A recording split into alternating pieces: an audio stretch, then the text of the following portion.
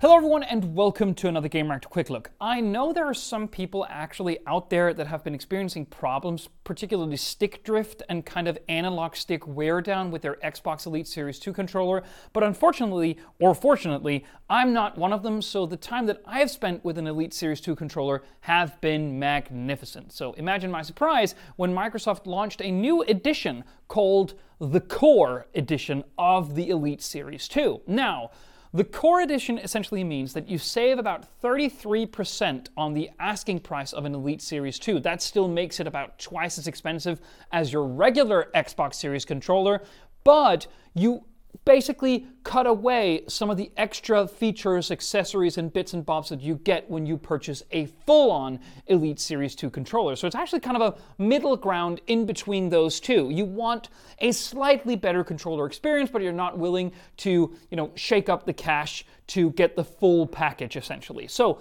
what do you get? Well, you get a fully equipped, full-fledged Xbox Elite Series 2 controller. And that means basically that the analog sticks are removable, but you don't get replacement parts. The D-pad is this like super versatile and sort of extra directional D-pad, which I absolutely love, but you don't get a replacement normal D-pad if that's what you want.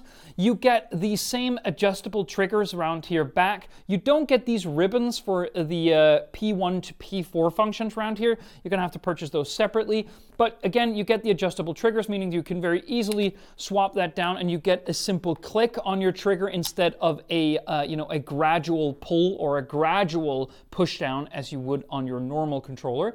You get the same rubbery textured surface on the grips, meaning that it's just nicer and easier in the hand, and you get the compatibility for wireless charging, or at least the wireless dock charger, which you do get when you purchase the full package. So essentially what you do get is the controller, but the replacement parts, the case, and the charger, which comes inside the case or can be removed if you want, that is all missing. And as a result, you save around 33%. That basically means if you already have the package and want to add an Elite Series 2 to your setup, well, then you can save some of that money. And I should also stress that if you want to purchase the controller to see if it's something for you, for, that kind of double up price there or thereabouts, and want to add in the accessories later, you can purchase a package just with the accessories that you missed with no additional cost.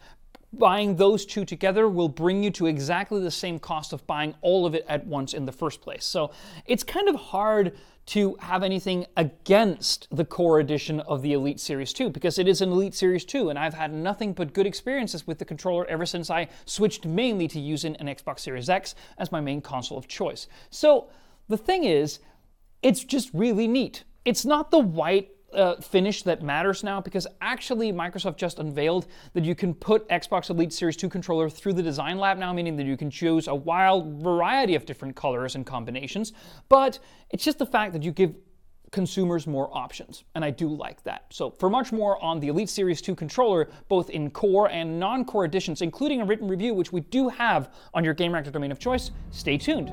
See you then.